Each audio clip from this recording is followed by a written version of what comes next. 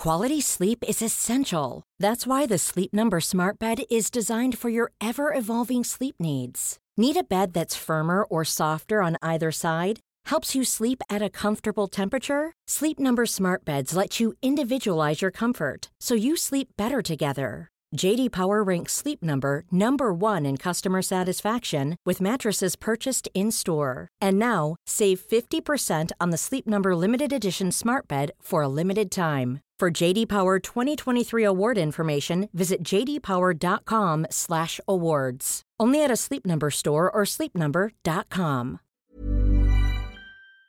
This podcast is for entertainment purposes only and does not replace your own financial, tax, legal, or financial product advice.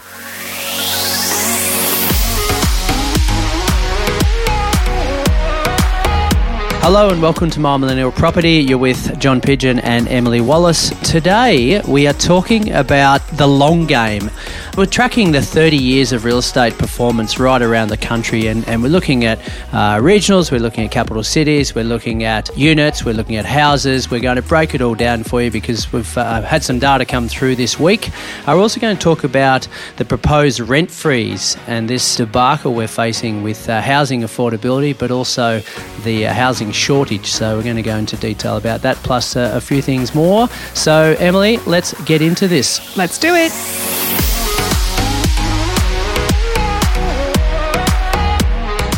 John, I love a good infographic, and something that has caught my eye, and I think listeners who also follow CoreLogic on the old Instagram will have seen some data floating around this week, which just really reiterates this idea of a long-term game. And we're going to get into that in a second. But let's just touch on something that's super important, right? We can all get caught up in these media headlines of the market crashing and the bottom's yet to come and people are losing money and equity. But it is a very millennial thing, actually, that sometimes we focus on the instant gratification, the here and now, and the what next. But we don't always have a great view of hindsight or long-term view or thinking about factors that actually impact a property decision long-term. So I think it's really important to note, as you and I have mentioned many a time, property is indeed a long-term game. And if you're not prepared for a long-term game, maybe don't play the property game. No, you're right. And I was saying to someone yesterday, it's actually quite a boring old game. You spend a couple of months researching and negotiating and getting a feel for what you want to buy and designing a strategy and all that sort of stuff. But once it's settled, you're just letting it do its thing and you almost forget that you've got it because a lot of it is taken over by your property manager. So, or in most cases anyway. So it's really important to understand, and not just for the young, but also the old, that it is a long game. And whilst we'd like to be able to pick the bottom of the market and get ourselves the deal of the century, generally, if we're going to try and do that, we may end up with egg on our face a lot of the time because all economists, all experts or so-called experts try to pick where the markets are at any one time around the country. And you're seeing it at the moment, Emily, aren't you, in the media where like housing prices are dropping and it's all doom and gloom in respect to that. But what we're seeing on the ground is completely different, and especially in the markets that we're wanting to buy in, the story is a much different one. But yeah, it's interesting, the last 30 years of performance, because I'm a little bit older than you, Emily, so I've got a bit of a background to say, well, when these stats started, I was 15 years of age. So whilst I wasn't looking at realestate.com back then, it's interesting to see how everything's been trending. And I think it's such a focal point to, like I heard an agent speaking recently about this long-term game, as they often do. And for anyone listening out there who is potentially selling a property at the moment and a bit apprehensive about the selling side, it's so interesting that sellers are focusing on the 5% that they're not getting because they didn't sell sooner, maybe at the height of the market, rather than the, double the money that they've gotten out of holding the property for 12, 15, 20 years, whatever it might be.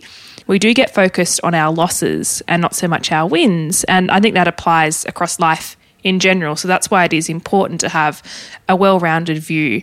And some of the data that CoreLogic has put out gives us just that in number form. So if you're a numbers person, you'll like this. So there's a whole report. We've got a whole PDF sitting in front of us. We don't intend to bore you with the ins and outs of the entire thing. But the infographic that caught my mind, and you can go and check out CoreLogic on Instagram. So they're looking at the 30 years of capital growth between 1992 to 2022. God, that's actually really scary. That's 30 years. I'm a 93 baby, so looking at that's a real life hitting me in the face right there.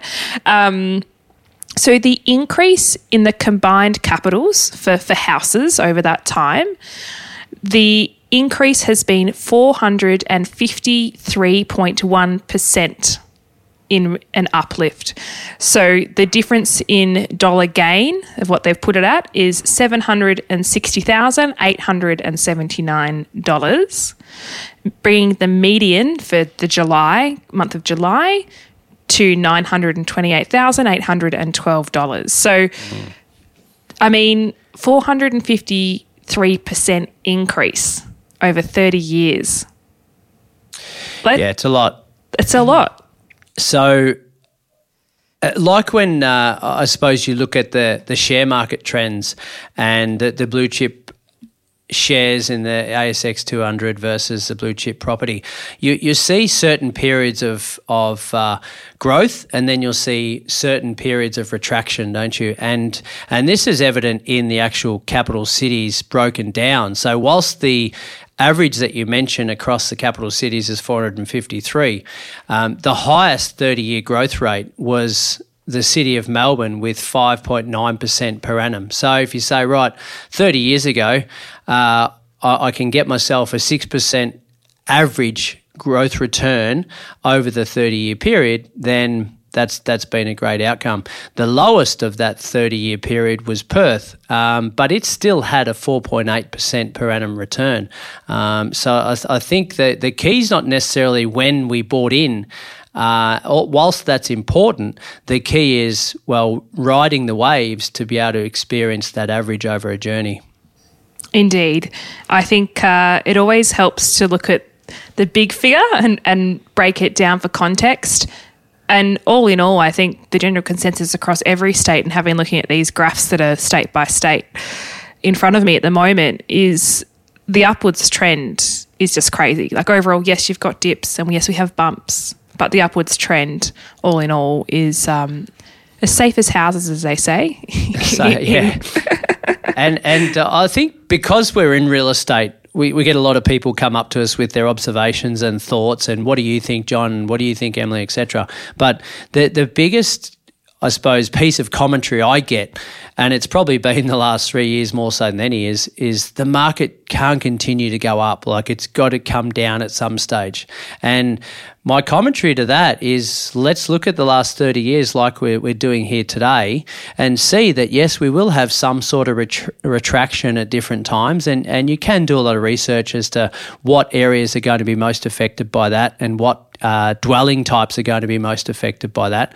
But generally speaking, it recovers to go past the previous high. And I think that's the key here, is when you look at those graphs that we're looking at, and whilst you're listening, you can't see them, but run with us on it, is you may see some dips and that goes below the previous high, but then in a period of time, and it's usually around about 18 to 24 months, it goes back past that previous high that might have been 3-4 years ago. Correct. What we will do is maybe see if CoreLogic will allow us to put the link to this PDF, because I know there's people who listen every single week, and I know this from meeting them at the live event recently.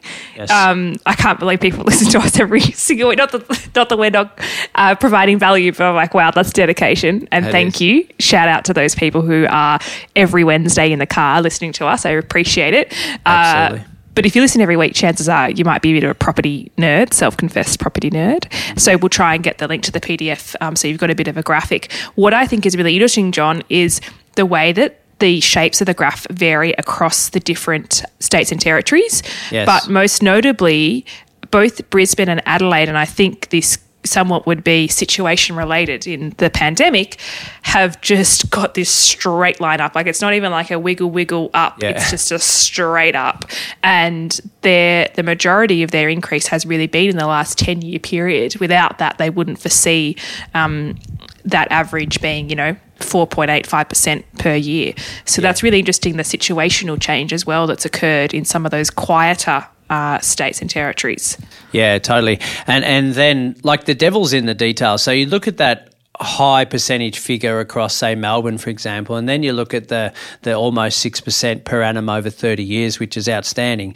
You then narrow down and say, well, what dwelling type was that? What local council gave us the best result over that time? Now, and then you start to ask yourself, well, will it repeat itself? Will it be that same council? Will it be that same dwelling type going forward? So just to pull one out of the hat here, we've got the Yarra City Council was the highest performing Melbourne council. Right, now you know Yarra quite well in Melbourne, Emily, but theirs was 779%. The value dollar change was 1.4 million, okay? And that's really important to understand is that whilst percentages are great, we've also got to look at dollar change because that's what's driving the wealth of the individual.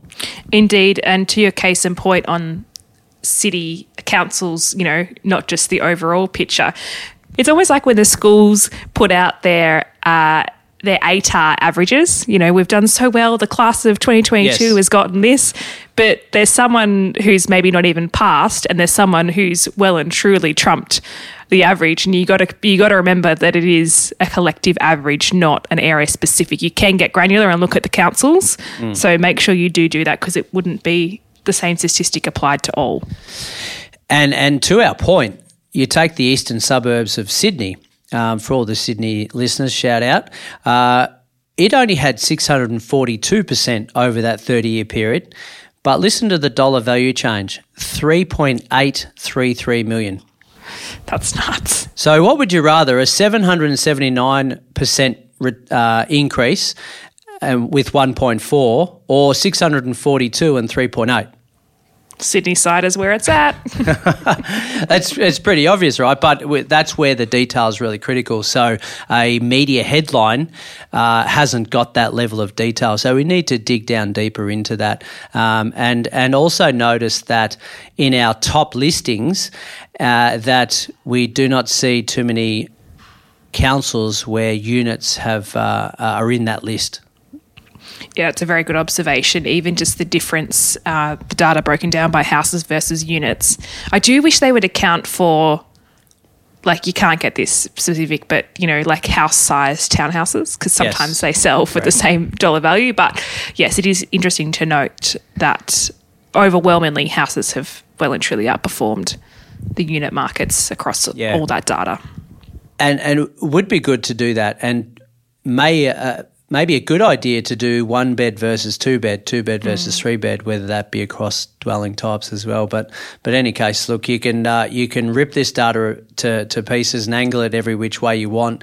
But the fact is, over the journey, and reiterating your point, Emily, is it needs to be that long game, and we never pick the bottom of the market. If we do, I'm going to put it out there and say it's luck, and know that the right time to buy is when you've got your strategy in order, when you can get lending and your mind says, yes, I need to add property to my wealth creation diversification system that's going on in my life, and I'm going to get that done at that time and not hang on another 12 months or 2 years and wait for the bottom to occur.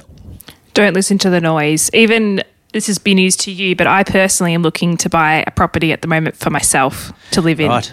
Oh, and the big commitment. Next will be the wedding bells. I don't know about wedding bells. I don't know. We'll see. But it's a big commitment because it's a yard for the dog. That's the stage of life we're at. But it's interesting, even the profession that I hold and the position that I'm in. Dad's like, 12, 18 months, will it be the bottom? I'm like, be quiet. I'm ready. Yes. So I don't need your opinion. I don't need anyone else's opinion. And that's an educated opinion because he's in the industry, right? Well, he's in commercial anyway. So yes. But love to get his reasoning on it. Yeah. I also think sometimes it's a bit of a luck throwing out, I told you so, but who even knows these things? We'd be very rich if we all did, but it is interesting even being on the opposite side now of going to buy a property. I can see why people get so easily influenced and worried and scared when the market isn't going as strong as it has been. I get it, but to your point, John, when you're financially ready, when you've made the commitment and you've got the right mindset, that's when it's the right time. Yeah, absolutely. And we do a lot of property plans for people to say, well, okay, in 10 years, 15 years, 20 years' time, where do we want to be? And if we're adding 1 or 2 or 3 properties or 10 properties, the numbers are relevant at certain periods. What's it going to look like over the journey? And if we can comfortably apply that 5% or 6% per annum and not expect the 10s and the 12% that we've been experiencing lately, the numbers look pretty attractive. If it ends up being higher than 6%, then great, well done. If you can get a discount on the way in, fantastic. If it adds some value along the journey, that's going to also fast track your wealth. But the key is having the eye on the prize long term. Indeed.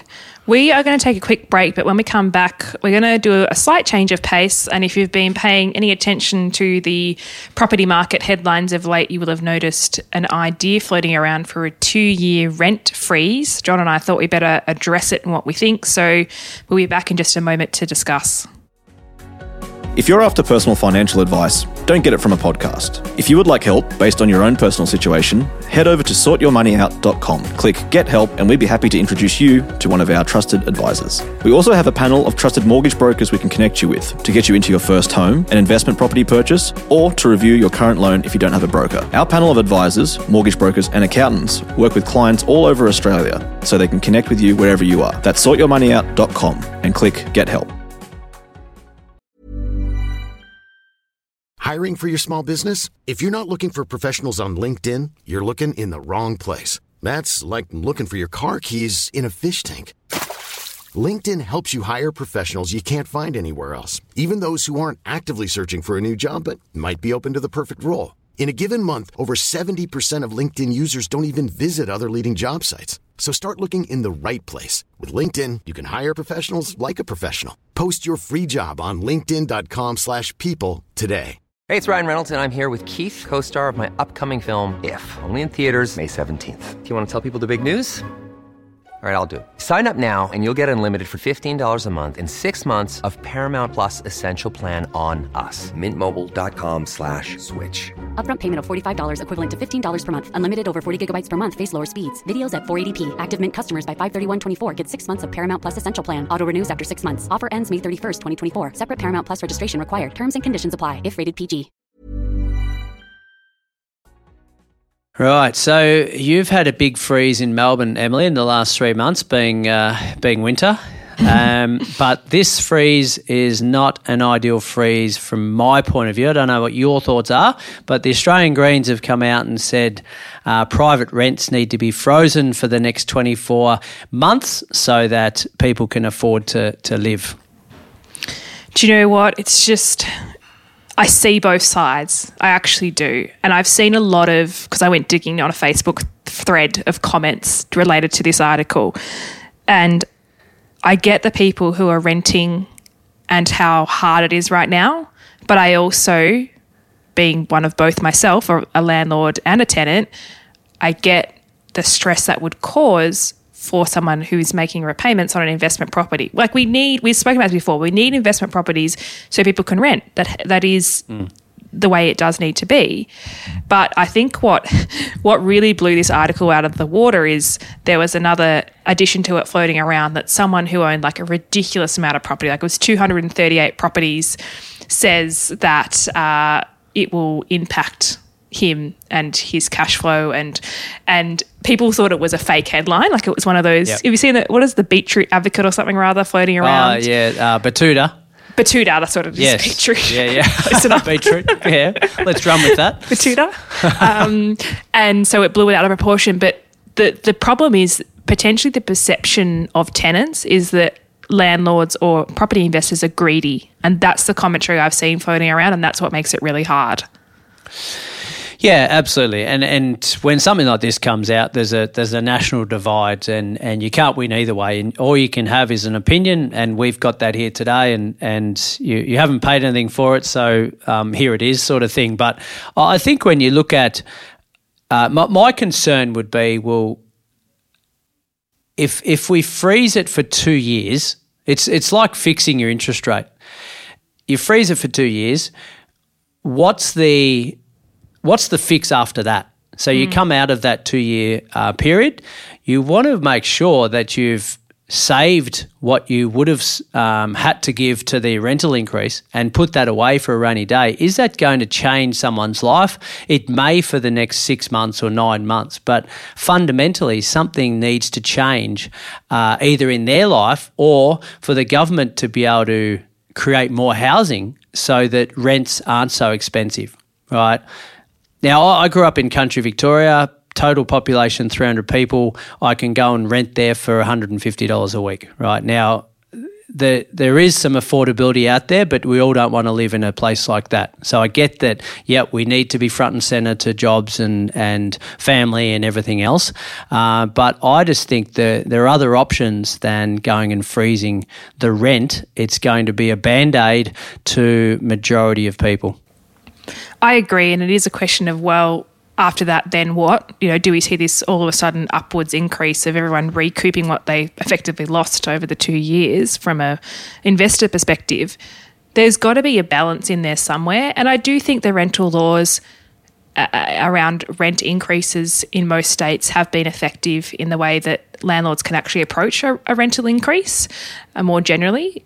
But I also don't think that there's this notion of landlords going out there to unnecessarily increase rent. Like, I've spoken to plenty of property investors who are happy with their tenants. They want to keep them happy.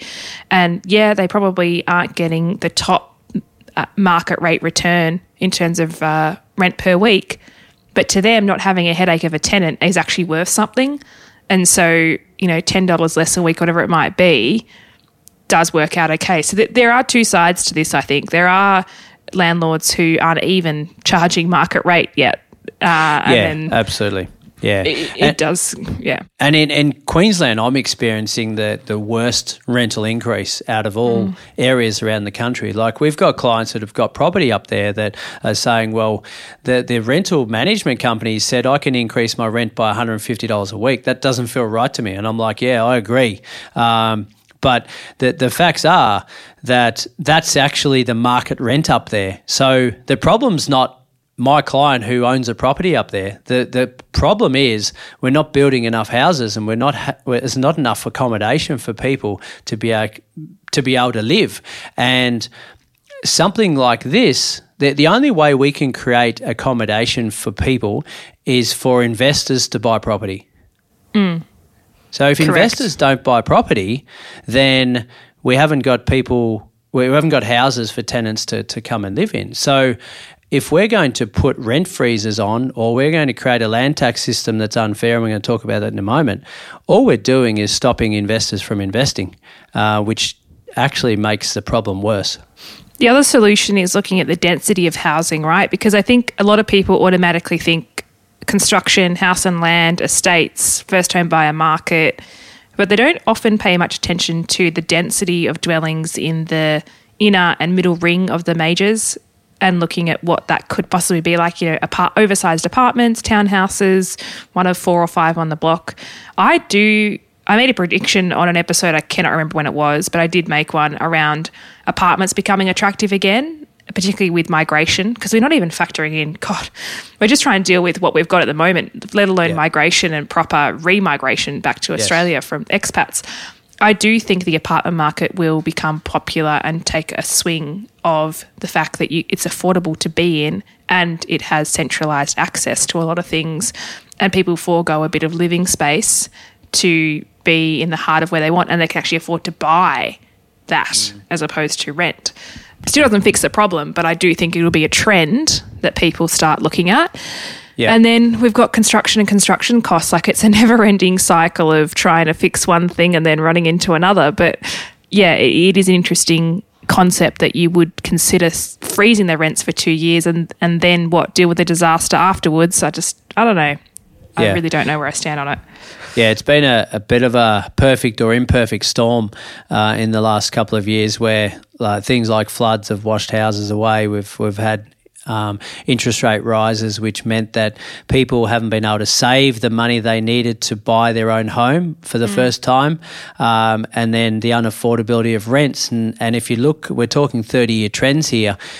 The other thing that happens more often than most is after growth of a property market, if houses go up in value in a period of time, what will follow is the rent growth, because there'll be less people being able to buy into those markets because of the unaffordability. So this is a natural progression in a cycle, is rents increase. Now, they're not going to continue to increase if we continue to build more housing, but that's the issue we're facing, isn't it? Is we're not building enough houses, and it's roughly 10,000 a year that we're missing the mark by. And you mentioned international migration hasn't even kicked off again to its, once it's full tilt, then look out.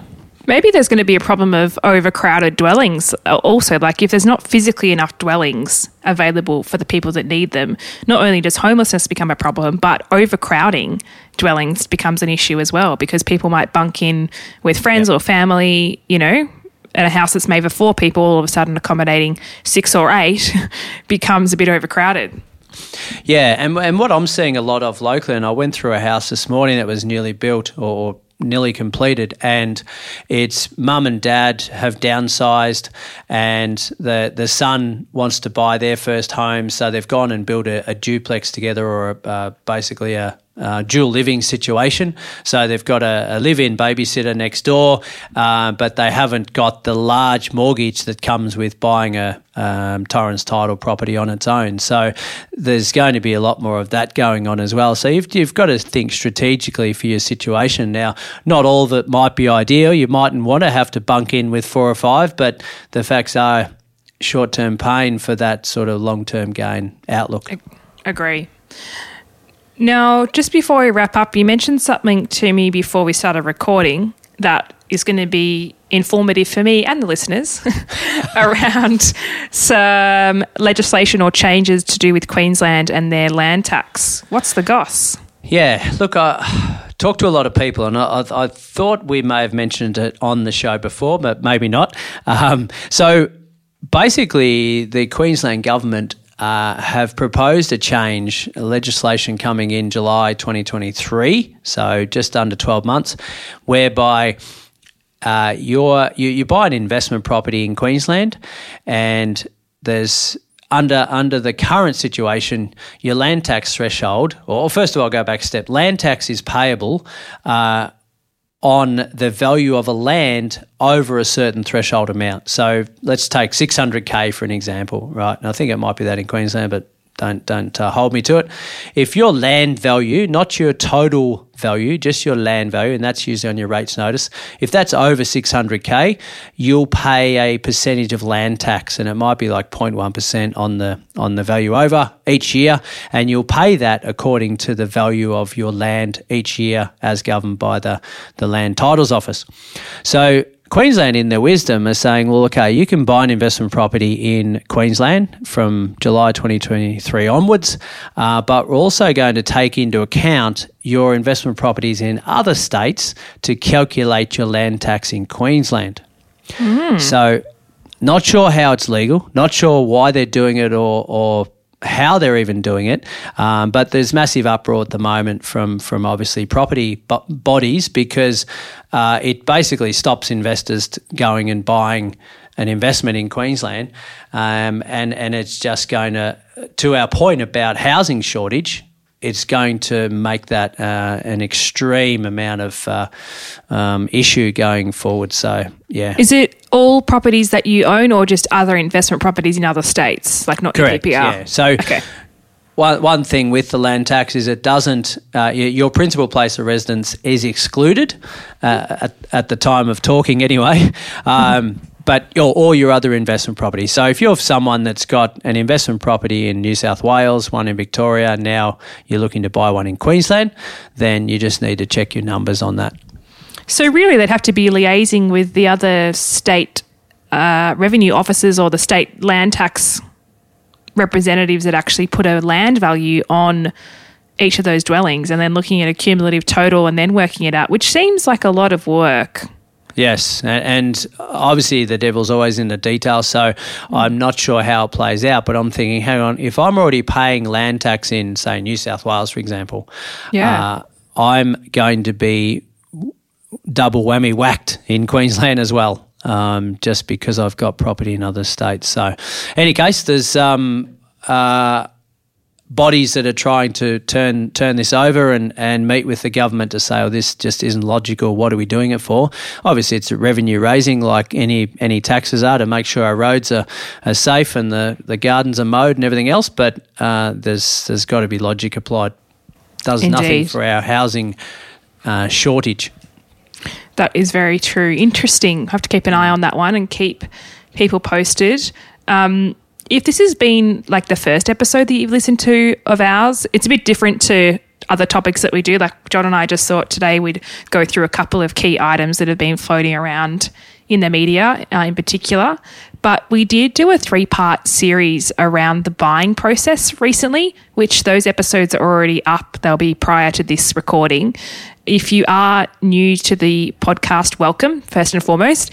But if you are also someone who's about to go through the buying process, the 3-part series was broken down to things to consider before you buy, then sourcing and securing property, and then post-purchase considerations. A worthwhile listen if you've got an extended period of time to put the earphones in, go for a walk or go for a drive and tune in. And anything we've missed or anything that raises more questions, we'd love to hear from you in the Facebook group because we will collate them and do another episode sort of recapping what comes out of it to make sure that you're getting some value and getting questions answered.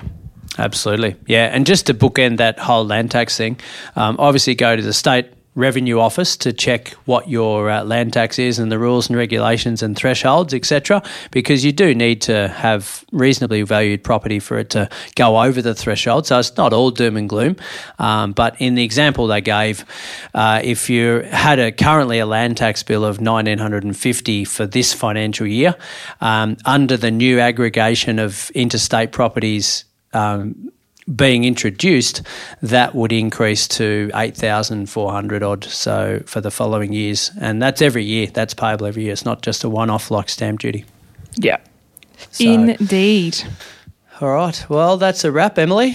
It is a wrap indeed. Again, if you're new, welcome. We're so excited to have you listen to our podcast. If you've been a long-time listener and you've heard us kindly ask for a review in the past and you're yet to give us some feedback in the form of a 5-star review, take a moment, put it through. We'd love to see it. Any feedback that you have, we're always open to, and we just love doing the show. We do indeed. Appreciate you tuning in to us on hopefully a weekly basis. I met someone at the Sydney show who only tuned in like 3 months ago and had already gone back right to the start and is now caught back up. It's like, well, oh wow, that's dedication. Yeah, I apologise to her. Love it. Well, until next week, have a great week ahead. Yep. Okay, bye.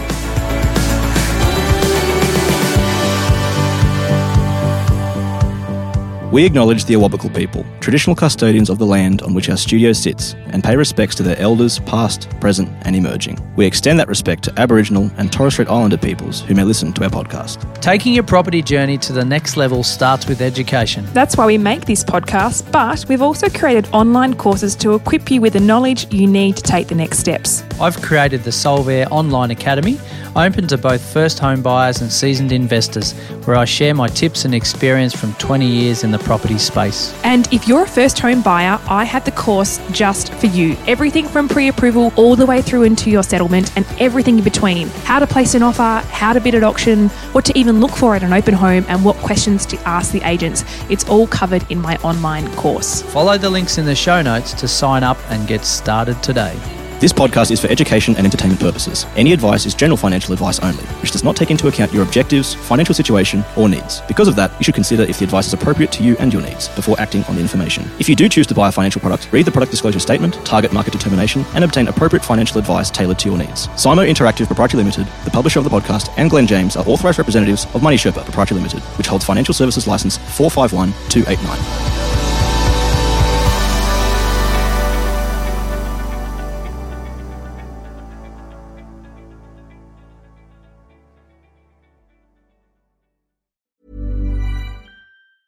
Mom deserves the best, and there's no better place to shop for Mother's Day than Whole Foods Market. They're your destination for unbeatable savings, from premium gifts to show-stopping flowers and irresistible desserts. Start by saving 33% with Prime on all body care and candles. Then get a 15-stem bunch of tulips for just $9.99 each with Prime. Round out Mom's menu with festive rosé, irresistible berry chantilly cake, and more special treats. Come celebrate Mother's Day at Whole Foods Market.